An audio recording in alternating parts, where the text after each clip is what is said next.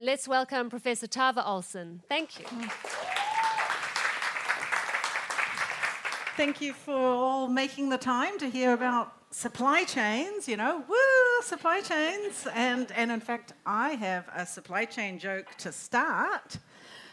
So why did the supply chain manager wake up in the middle of the night in a cold sweat? Because he was having another logistical nightmare. Okay, that's probably the highlight of the talk, so that should set expectations. I'm Tava, Professor of Operations and Supply Chain, but I'm also the Director for the Centre for Supply Chain Management at the University of Auckland. Centre of Supply Chain Management, if after this talk you think, whoa, I really love supply chains, or maybe you already love supply chains. I know there's some fans here. Our centre membership list is free to join, so just Google Supply Chain Centre, Auckland University. You'll find us, sign up, you'll get newsletters, you'll get invited to supply chain events. Yay!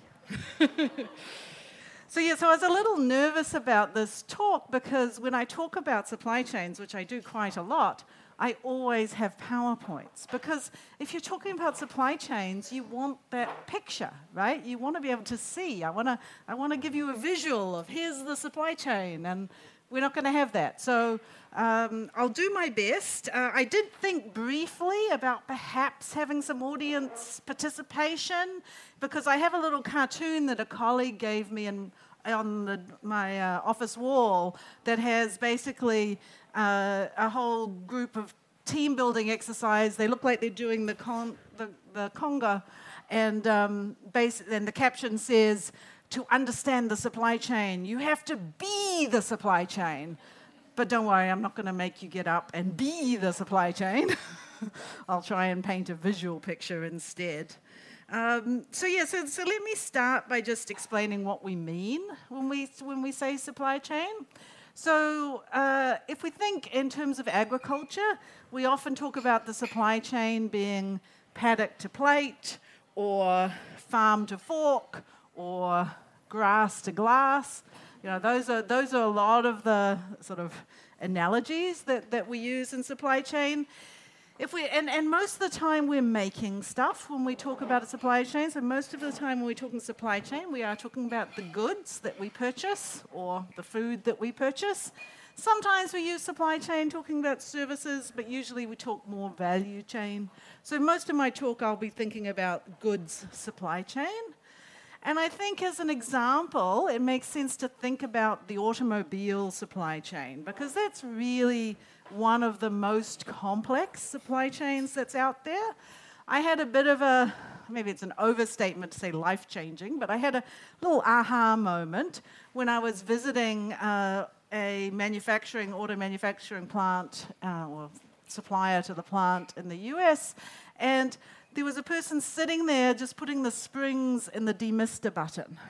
Now, this is, of course, pre-digital things, but yeah, I mean, what a job. You just, every few seconds you're putting a spring into the button, because somebody has to put that spring into that button that actually goes, that you press when you need to defrost the windshield. I lived in the US for 20 years. I grew up in Auckland, but sometimes when I'm trying to think, is it windscreen, I don't actually remember. So I'm sure you know what I mean, though. So if we think about the supply chain for cars, it starts with the mining of the metal, right? And then you're going to smelt it into steel, and that's for the steel parts. The plastic has a whole different process.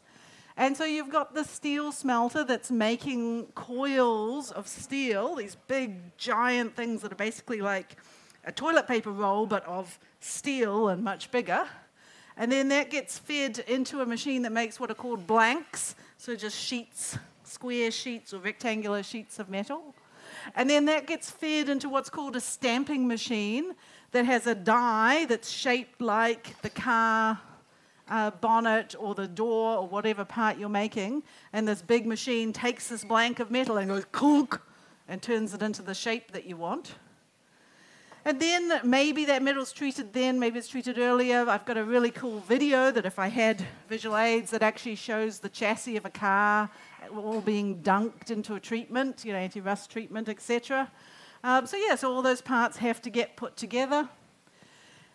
And all those subcomponents come in. So you have your engine, right? So somebody has to actually build the engine before it gets lowered into the car. Someone else has to build the seat subassembly. Well, what goes into a seat? Well, there's the fabric that goes onto the seat. And the fabric, of course, comes from, is it leather? Is it cotton? Is it nylon? Whatever it is, there's that entire supply chain. So you've got thousands and thousands of suppliers that are involved in making that car. So it was Henry Ford who basically invented the assembly line. So how did they make cars before the assembly line? Well, it was much more what would be called a job shop, but basically you kind of have this craft environment where the car's there and you're building it. And there's still a few high-spec cars built that way. But the assembly line was every person had their particular task, and we still use assembly lines today. But the other thing that Henry Ford did that we don't do today is he had a completely vertically integrated supply chain. So he owned the rubber plantations that went into making the cars, that went into making the tires that go onto the cars. We don't do that today. Usually the theory of the firm kind of says people should do what they're good at. We think about firms having competitive advantages. So, car companies do not own rubber plantations these days. Probably Henry Ford had to because it was on such a scale that in order to guarantee the supply, he probably had to. But these days we can buy the supply. And what that means is your supply chain, not only is it made up of all these different suppliers, but they're not owned by any one company, right? So one of the huge challenges in supply chain management is the visibility, understanding who your suppliers are, what are they doing, and of course one of the challenges, particularly for things like clothing supply chains, are ethical supply chains, making sure that the people who are involved in the supply chain are not being exploited. And another little promo, I'm not part of it, but Auckland has a centre for prevention of modern slavery, because there is actually a fair bit of unethical practices, and it's really, really hard for companies to have the visibility to tell that that's what's going on in their supply chain. So there's visibility challenges, but there's also challenges around incentives. Because each of the parties in that supply chain want to do what's actually best for their own company. Of course they do, right? It's a business endeavor. So, of course they're trying to do what's right for their company. May not be what their supplier would want, may not be what their customer, if that's another industry, would want. So one of the other challenges, and one of the things we study when we study supply chain management, is aligning those incentives in the supply chain for how are we actually going to think about how we set up our contracts, for example. How do we actually make sure that everybody in that supply chain is actually trying to do things in the most effective manner, efficient and effective manner. So because people may not be working together, may not be aligned, and because you may not have visibility, and because you may have quite a few different parties in the supply chain, lead times between all of them, one of the very first concepts we teach in supply chain management is the bullwhip effect. So we teach it what's called the beer game. So we're in the ideal setting here, except we're not actually going to play the beer game because it takes an hour and it doesn't actually involve beer, sadly. When Fonterra plays it with their employees, they call it the milk game. I've seen some people call it the lemonade game. The game is the same. It's basically you're simulating a supply chain as a team, and you have the producer, who's going to the wholesaler, who's going to the distributor, who's going to the retailer. And the idea is to illustrate this bullwhip effect that says that the variability gets more as you get further away from the customer. So I do have a colleague in the US who actually owns a bullwhip that he uses to illustrate this effect. I've never invested in that prop because showing up to class with a whip just doesn't quite seem like the right look. But I did bring along a fairy whip today. Can you tell I have daughters? So here's my one prop. Here's my fairy whip. So when we whip, the very end of it, you can almost hear it, right? The crack. That end is going so much faster with such bigger oscillations than the beginning. So the bullwhip effect in the supply chain just says that little fluctuations at the consumer get bigger as they go to the wholesalers and the distributors, and even bigger yet when they go to the manufacturers. And that's part of what goes wrong in supply chain management. Supply chains work best when there's no variability. If everything is just constant, flowing like water, lean, we have well-functioning, efficient, low-cost supply chains. But when you get that variability going, then we can get a big effect going. And did we have something like that? Well, yes, we had really badly performing supply chains during the we're still in the pandemic, but during the beginning of the pandemic. So, for example, I do want to talk about the toilet paper supply chain because that's the one that made a lot of the news stories. And in New Zealand, it wasn't too bad. But in the US, it was really terrible in terms of how much out of stock. But let's think about why. So toilet paper is bulky. It's not a high-margin product, right? And usually the demand is really predictable. Usually that demand is lovely and stable. It doesn't have a whole lot of seasonality. I mean, maybe a little bit in winter, but we won't get into that, right? But it's pretty predictable, stable demand on a low-margin product. So traditionally, those supply chains are run extremely lean. Not much inventory at any particular point. It's all turning over, high volume, just going all the way from the pulp, turning it into toilet paper, all the way to the supermarket. But we had people buying a bit more because they were worried. A little bit of fluctuation there. So, I mean, the stockpiling wasn't huge, but small fluctuations turned into huge outages in terms of it, so it drained that whole supply chain. And in New Zealand, we didn't encounter too many issues, partly because, the way stockpiling works is once people see it's out of stock, everybody starts to panic. But also, our toilet paper supply chain, we do actually manufacture that here, right? We have wood pulp, so the supply chain is short. Short supply chains do much better with uncertainty than long, lean supply chains. Right? So for us, we were okay. We ran out of flour, if you remember.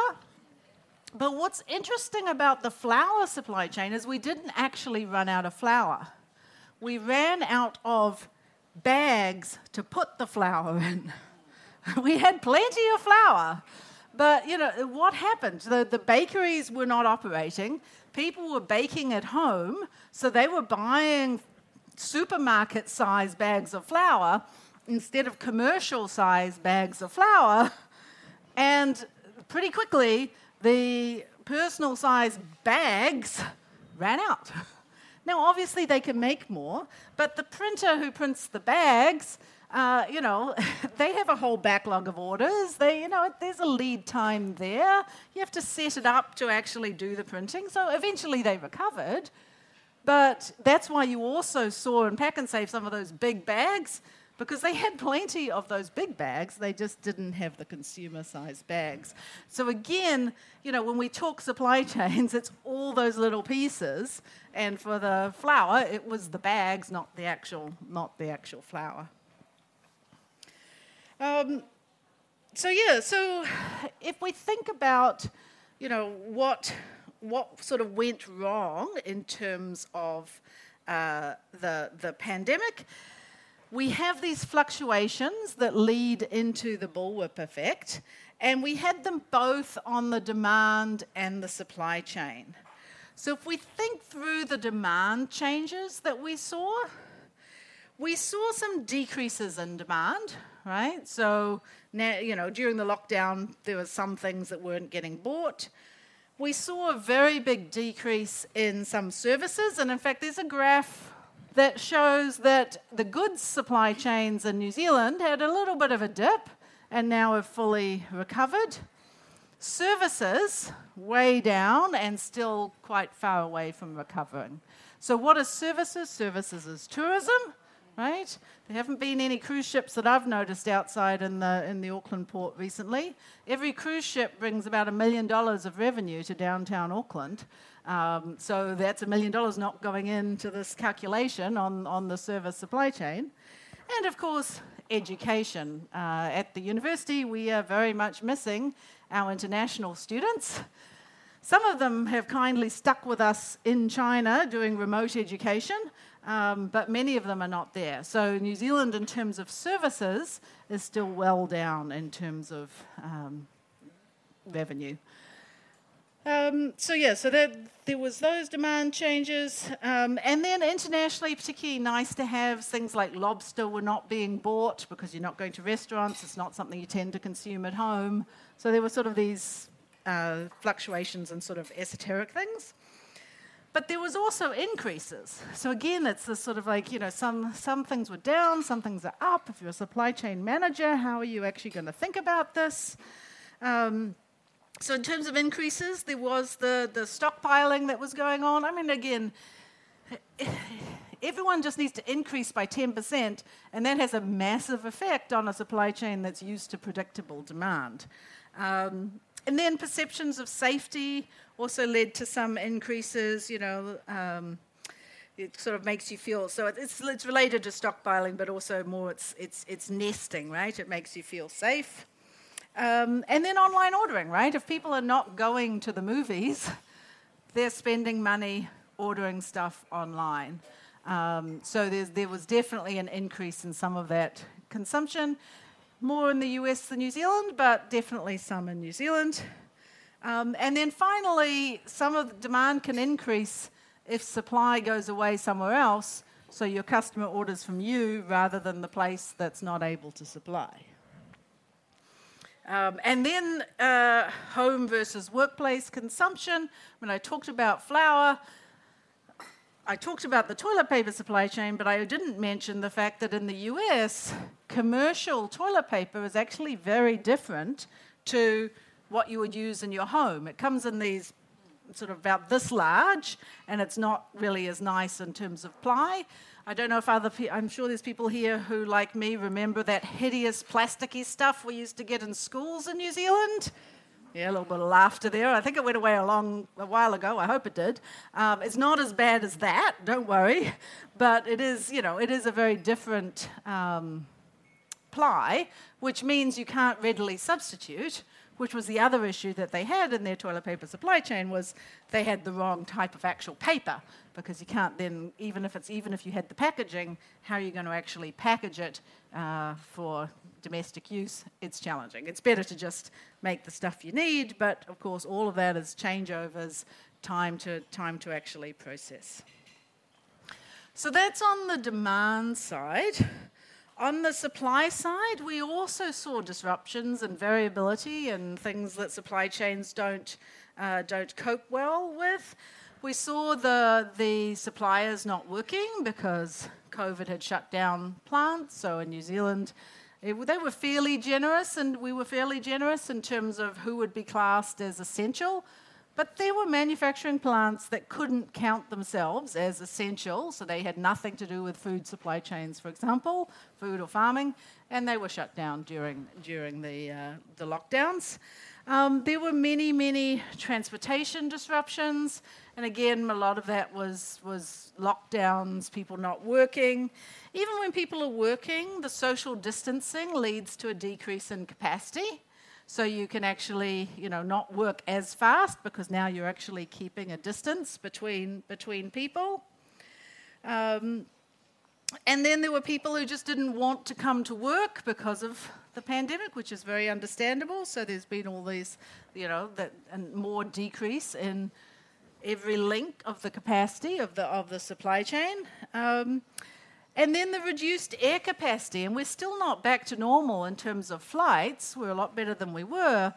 But when you fly on a plane, your ticket is being partially subsidized by the goods that are in the hull of that plane that are being flown. And that was a massive change in supply chains, was when the planes weren't flying, and therefore all the goods in the cargo holds were not flying. There was a bit of converting planes over to being just cargo flights. That happened, but it nowhere came near to replacing the capacity that was lost. And I don't know if you noticed, but my in-laws live in the US, and there was a period of a few months there that they couldn't actually mail a letter to New Zealand. The US Postal Service decided that there's just so little capacity in this network, we're not even going to bother trying to send mail to the US, to New Zealand or Australia, and I don't know who else was on the list of we're not sending to. In theory, they returned those to senders. Actually, I can tell you they just stuck them somewhere, because we ended up with some Christmas cards and letters that took about 6 months to get here, but they did actually get here eventually, so that was nice. And then there was all the port congestion, right? So that was particularly in December, January, beginning of the year. LA Port had more ships on delay than over 100 ships than they've ever had before. And that was related to the pandemic, but it was caused by a shortage of truck drivers, so they couldn't remove the containers from the wharf or the port, and therefore they couldn't unload containers into the port. So they just ended up with this big backlog caused by a lack of truck drivers, and the lack of truck drivers was something that's actually been building for a while in the US. Truck driver fleet, people are aging, but the pandemic just made that worse.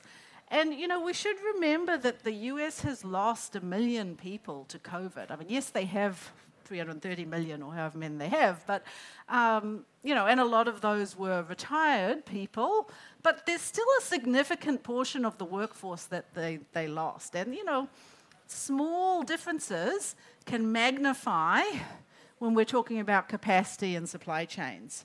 So, that's another effect that just adds in to the compounding of issues. I don't think we can blame the Ever Given on the pandemic, as far as I know, but that didn't help supply chains last year when the Ever Given ship got stuck in the Suez Canal.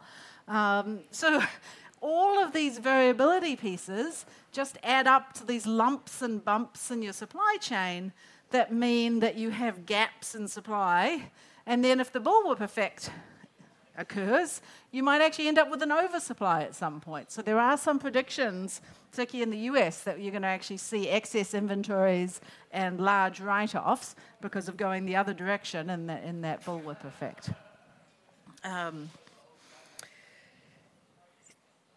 So what can we do about it? A lot of it comes down to sort of rethinking our supply chain strategy. So that's what I want to talk about now a little bit, is supply chain strategy. And the theory that is sort of at the heart of much of supply chain strategy is there are basically 2 types of supply chain. Obviously, it's actually a continuum. There's not a distinct 2 types. But we think about physically efficient supply chains that are all about minimizing cost. So if you've got a bag of milk powder from Fonterra that you're trying to export, You want a physically efficient supply chain. You want large batch sizes. You want cost kept to a minimum, full truckloads. You know, it might take a bit longer to make sure that you've got your large batch and your full truckload, but that's okay. It's milk powder, not a lot happening to it. You just go for maximizing that physical efficiency. But if you're Fisher & Paykel Healthcare and you're producing high-tech devices that are actually particularly useful for breathing apparatus in a pandemic, then you want a responsive supply chain. It really, you know, keeping those costs down is far less important because you've got very large margins. You want to be able to meet customer demand where it is, when it is, as soon as it is. You want to be able to roll out your new products. So generally, the way we think about this is the type of supply chain that we design should match with the type of product that we're actually producing.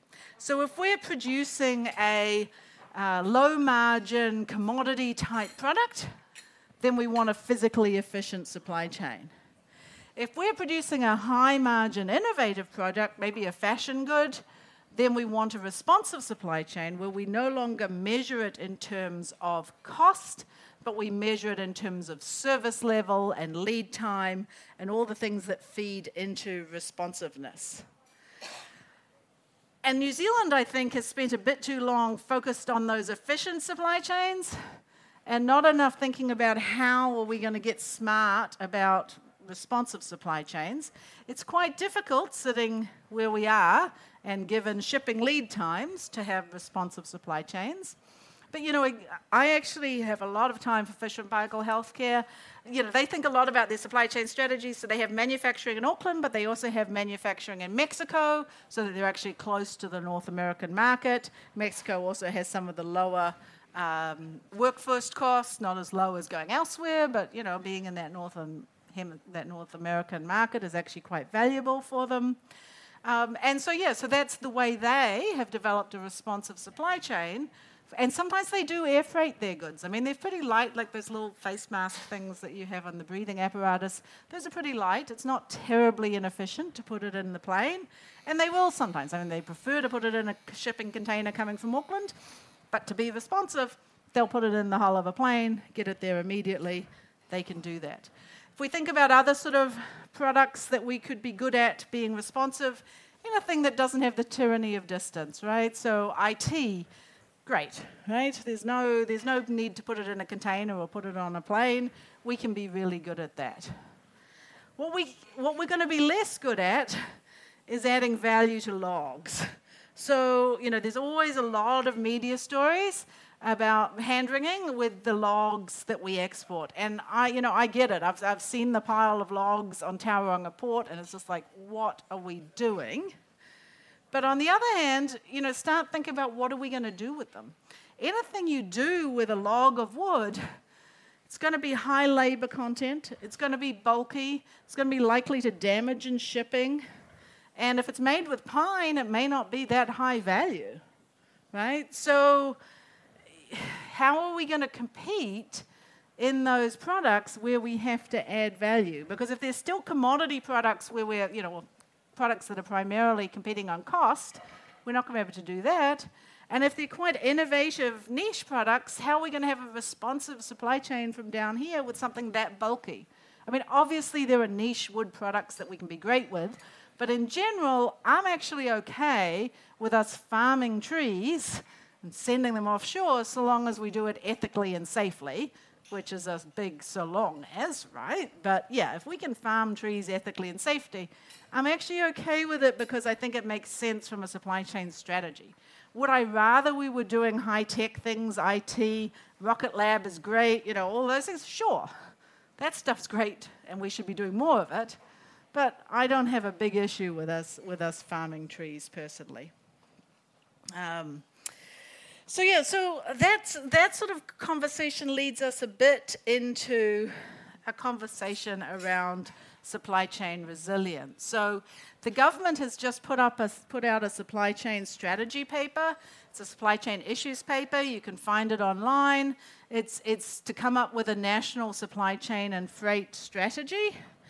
And if you read it, it's actually an excellent read of the issues and the current state. So they've done a really good job of going through what's the current state of New Zealand's freight network, supply chains. That's all good. But then they say, here's what New Zealand's supply chain strategy should be. Here's what our supply chain strategy should look like. As if there's one supply chain strategy. Well, I've just spent the last 10 minutes telling you, actually, you need efficient supply chains for low-margin commodity products, and you need responsive supply chains for your high-tech. So we don't have one strategy. And if you go through their strategy, what they want a variety of things, but two things they want are productivity, yay, and resilience, yay. But usually, you don't get both of those at once. How do you get resilience? Well, you do things like you keep buffers of inventory. Well, that makes you less productive because you're less lean, you're carrying all this extra inventory. So there's a trade-off there between productivity and resilience that we need to have a very good conversation about, I think, as a country. And I don't think the current issues document does that. I did provide some feedback, so they may think about it, but it's not an easy decision, right? I mean, so what I found a little amusing was just in time, when I first graduated, was what we called lean, and then just in time got a bad name, so we called it lean. Now that's an oversimplification. There may well be some lean people here that will tell me I'm being mean. But okay, so then we called it lean. But now that it's not doing so well, we're calling it just in time again, and there's a lot of talking about, are we going to move from just in time to just in case? Well, just in case costs money.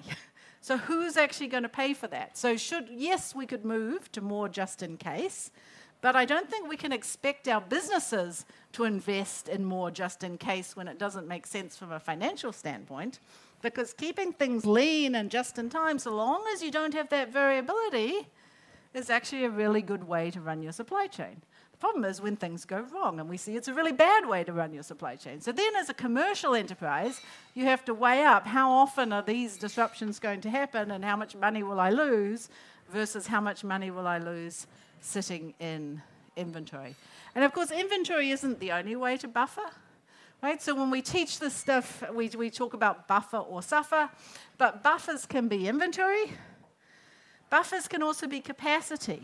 Am I actually going to keep spare capacity so that I can react to changes in demand, changes in supply? I've got that extra capacity to be able to react to it. Or buffers can be time. And that's quite common because what we do is we tell the customer that they're actually going to wait. So if you've ordered anything online recently from offshore, you'll notice that those lead times have gone way up. That's a time buffer. It's not an inventory buffer. They're not holding more in Auckland. Right? It's not a capacity buffer. They're not holding spare capacity just for you. Right? It's a time buffer. But generally, buffering is the way we deal with small fluctuations in demand.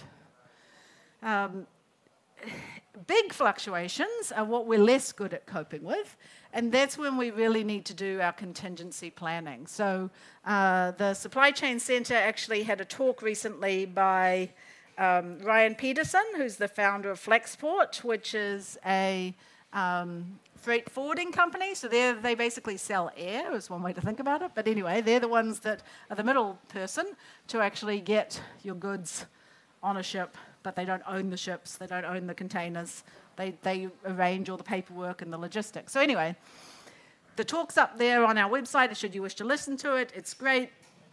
But one of the things they're doing now, as a very heavily in the supply chain company, is their risk register. So they have a list of about 40 different risks, which Ryan said he put 30 of them on the list. And for every single one of those, they have a one-page plan for what they're going to do about this particular risk. And I think that is one thing that the pandemic has changed in terms of how we think about our operations and our supply chain, is we always talked about risk, but I don't think we really got real about it. And I think there are still people in somewhat denial. And I think companies do need to actually get very specific about what are the risks. And, you know, my drum that I'm currently beating is there's a role for government in this, right? There's a role for government to think through the resilience side of our supply chains. Because as I mentioned, I don't think we can expect commercial industry to, enterprises to just hold stuff for the good of the nation. So I really, really, really hope war is not going to come. And you know, the news stories with Taiwan, what if our borders closed? What would we run out of quickly? Can we please take a careful look and say, what would we run out of and therefore we should be holding stocks of onshore versus, you know, so I can tell you one thing we'd run out of very quickly is coffee. We don't grow coffee beans in New Zealand. So we would run out of coffee very, very quickly. But, you know, if it's war, I think we can cope without coffee, right? I mean, you know, it's challenging, it's going to be tough, we'll have to knuckle down, but we can cope without coffee. Fuel, now we're starting to get problematic, right? We've just closed Marsden Point refinery, you know. What are we going to have for how much petrol do we actually have in the country? Yes, we'll be able to ration because, again, we're in that war footing. And, again, I'm not predicting war. I'm not standing up being Cassandra and saying this is definitely going to happen. But if we're doing supply chain risks, we have to think about what is possible. And one of the things that's possible would be a border closure. So let's make sure we actually think through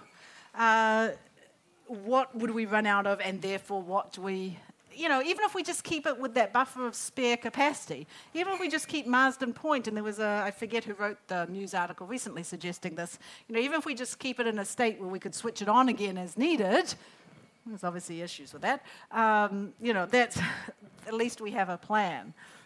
So I was actually making this presentation, well, not this presentation, but a presentation to the Freight Futures Conference, and I made this little plea on can we please make sure that government is planning for this. And I did actually have someone from one of the ministries come up to me afterwards and say, there are conversations starting to happen about this. So that made me really happy. I'm very glad there are conversations about this starting to happen. Because, yeah, I mean, we need to think through. I think the other thing I would lobby for is to do those extra 21 kilometres of rail to get to Northport so that we now have more resilience in terms of Northport, Auckland, Tauranga, so that if there was, again, I'm not Cassandra, I promise, but if there was a volcano that cut off the top of the, you know, that cut off Auckland from the top from the bottom, well, you'd kind of want Northport there, and you'd ideally want it to have a bit of a rail line and well connected. So I do think that the pandemic was a bit of a wake-up call in terms of have we thought enough about supply chain resilience, and, you know, let's think about it in other contexts. So think about it in terms of natural disasters, in terms of war, other pandemics, and let's actually, you know, not overreact, but at least have plans for it and sort of make the compromises that, yeah, we're going to have to do without our coffee. So I do think, you know, there's a lot of interesting things to think about in terms of supply chain. You could say that supply chain management is a fulfilling career. See, there's a joke to tail in the really bad joke that was at the beginning. And that's, you know, it's just to give a little bit of a plug, that's what we teach at the University of Auckland. So we have non-degree exec programs that teach supply chain management. We have masters, we have bachelors, so we do have graduates coming out of our BCom that have studied operations and supply chain management. I mean, if you want a doctor or a lawyer or an engineer, you hire people with those degrees. I think we could actually do a lot better in terms of thinking about hiring people who have actually learned a bit about operations and supply chain to manage our operations and supply chain, because traditionally people kind of fall into the career.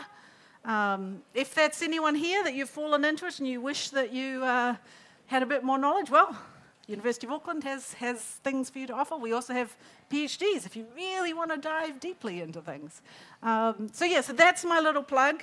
I guess I am in a business school, so I have to do the selling part of it as well as just the talking part of it. So that's my talk.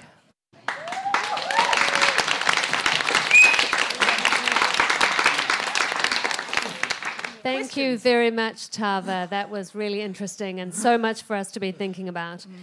So now we'll move on to the audience Q&A. So here's our first question. Thank you for the talk. Do you think you sort of mentioned it briefly about geopolitics and deglobalization. Do you think that's going to play a major role in the next decade on our supply chain? Yeah, so that's a good question on whether there'll be deglobalization. There's certainly been a lot of conversations about moving production closer to consumption, and that's, both from a resilience standpoint, but also, of course, from a carbon emissions standpoint. So it's definitely happening in the US. We're seeing less of it in Europe, to some extent, more in the US, but less of it in New Zealand, and a lot of that just comes down to cost, right? So it's very hard for us to make things as efficiently as offshore, and consumers are not, at this point, willing to pay more for something that's made locally, by and large. There are obvious exceptions to that, right? So I think in terms of deglobalization, I don't really see us untangling our supply chains too much. I think we'll stay with these supply chains where, you have buttons made in one country and thread and cotton in another country, and all gets sewn together in a third country in our clothing supply chains. Shipping is remarkably efficient when it comes to emissions, so it's not as bad as it sounds.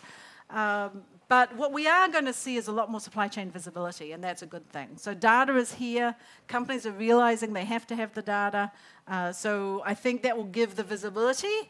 So I'm not sure we'll see deglobalization in terms of our supply chains at least, but I think we'll see more visibility, more conscious decisions, a bit more awareness of the trade-offs in terms of, okay, I'm going there, that's low cost, but I have actually given myself a fairly big risk because it's in some particular region. In terms of, you did ask about shipping capacity. There's huge numbers of ships being built at the moment, so we are going to have plenty of capacity in, 5 years or so. So there's, the market does eventually respond. So shipping rates have been really high. They're coming down now. There is more capacity coming online. That's going to shake itself out. Because that's the thing with supply chains, is eventually they do just shake themselves out. They can figure it out eventually. It's just we had these lumps and bumps that cause these shortages and inconvenience at the time. Hi. Firstly, thank you very much for that entertaining and informative talk. I'm curious, given your work in the area and your familiarity with it and the fragility, I guess, of supply chains, has that changed how you, for example, purchase day to day, just knowing the behind-the-scenes fragility? Like, have you, not to pry, but do you stockpile certain items for fear of war? Coffee, perhaps, or other items? No, but I did stockpile at the beginning of this year when we could see, and in fact I sent a little thing out on Twitter and I told other people to stockpile too. At the beginning of this year, when we could see that supermarkets were going to be short on staff, and the logistics was going to be short on staff when the Omicron wave hit first, which I think was like April. And in February, it made a lot of sense to stock up while there was actually plenty of capacity, because you could pull those products through earlier in the supply chain. So for anything, not so much for things made offshore, but for anything made locally, if you buy meat then and freeze it, then you're not going to be buying it when the peak of the wave was there, which means that the people who really needed it would be able to buy it. So I did, that's one thing that I did do was try and anticipate that wave, because it was clear that there were going to be stockouts when you don't have the people to work the shelves and the trucks and things, and yet there were people. It's obviously timing it to make sure there's time to refill. But that's about the only thing. I haven't done other changes in my buying. Thank you. That was fantastic and a bit scary. I work in public health, and we're an essential service supplying needles and syringes to people who inject drugs. So it's a really critical harm reduction service. And during the pandemic, we had a lot of problems with supply. How do you have an input into this? You acknowledged it, but I'd really like to hear a little bit more about that. So you're asking about what do we do in terms of medical supplies and shortages, and should the borders close? So we do have the medical reserve, pandemic stocks, in theory, for emergencies. So we do have big warehouses full of medical supplies, gowns, gloves, syringes, not everything you'd need, that are sitting there in case of national emergency.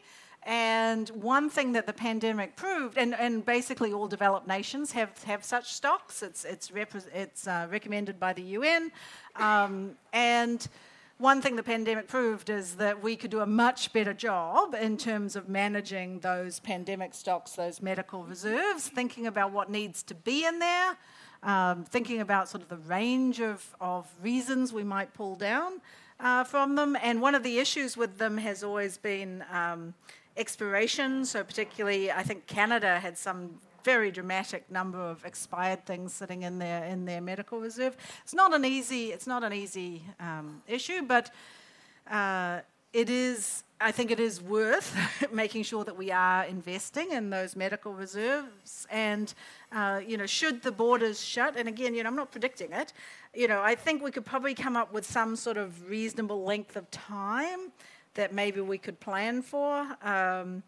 And if the time is long enough, you might have time to actually start thinking about, could we actually make, syringes, the plastic of them, it wouldn't be that hard to set up, in a month, 2 months, the injection molding to actually make those syringes. So, let's have that plan, let's have that conversation, but it's not us having that conversation, it's the Ministry of Health that's manages those medical reserves, the Ministry of Health, and some of that will be proprietary. They won't want to share all this with the public, and that's fine.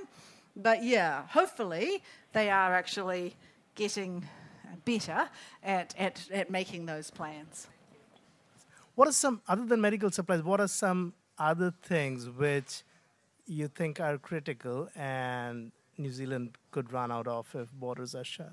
I mentioned fuel, right? So fuel is going to be a big one pretty quickly because we do have a lot of vehicles that need to do things. I don't have a very good answer for you because I haven't looked at it, and I'm not sure many people have looked at it. And it could be something as small as a tiny little piece that goes into this critical good that we use, and nobody actually knows that there's this tiny little piece that everybody is relying on, and we don't actually have another supply. So, rare earths that go into our manufacturing, semiconductors, not that we manufacture many here. There are some, actually. I've actually seen some being produced, but in general, we don't. So those are a challenge. But on the top of my head, I'm not going to come up with a whole good list of, what would we need. I'm sure anyone in the audience is actually as good as me at thinking through what are the supplies that are really critical versus the supplies that are not. So one good news for the nation also is we wouldn't run out of food. We have plenty of food, right? It just may not be of the variety that we're used to and the choices, but we export large amounts of food, so we're not going to be short of food. Great, and we have one more question here. We'll make this the last question. So short of waiting 5 years for the new ships to be built, when is the shipping crisis going to work itself out, please? Well, it's working itself out now. It's just taking a while, and it sort of depends on. So, China is still pursuing zero COVID, which means that there are port shutdowns that happen. There are some, transport shutdowns, manufacturing shutdowns. So, while that's happening, we're still going to get these lumps and bumps in our supply chains that are going to cause issues. So, I can't tell you when the pandemic's going to be over, but it's not over yet. Probably, it is in the order of years to get back to normal, if you want to call it that, in terms of the cheapness of transport, the availability of capacity.